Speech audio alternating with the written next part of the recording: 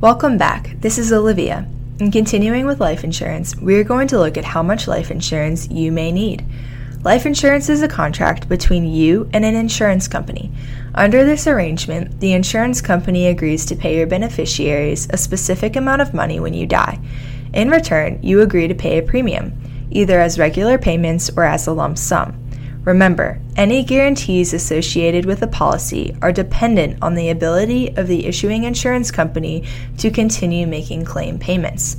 The insurance companies have developed a number of variations on this arrangement, but it forms the basis of all insurance policies. There are general estimates available based on multiples of income. However, if you are looking for a more accurate estimate, consider completing a DNA test. A DNA test is a detailed needs analysis that takes into account a wide range of financial commitments to help better estimate insurance needs. You can read our full blog post about life insurance at aspenwealthmgmt.com and click on blog.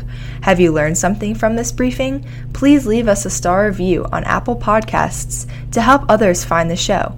It lets us know how we're doing.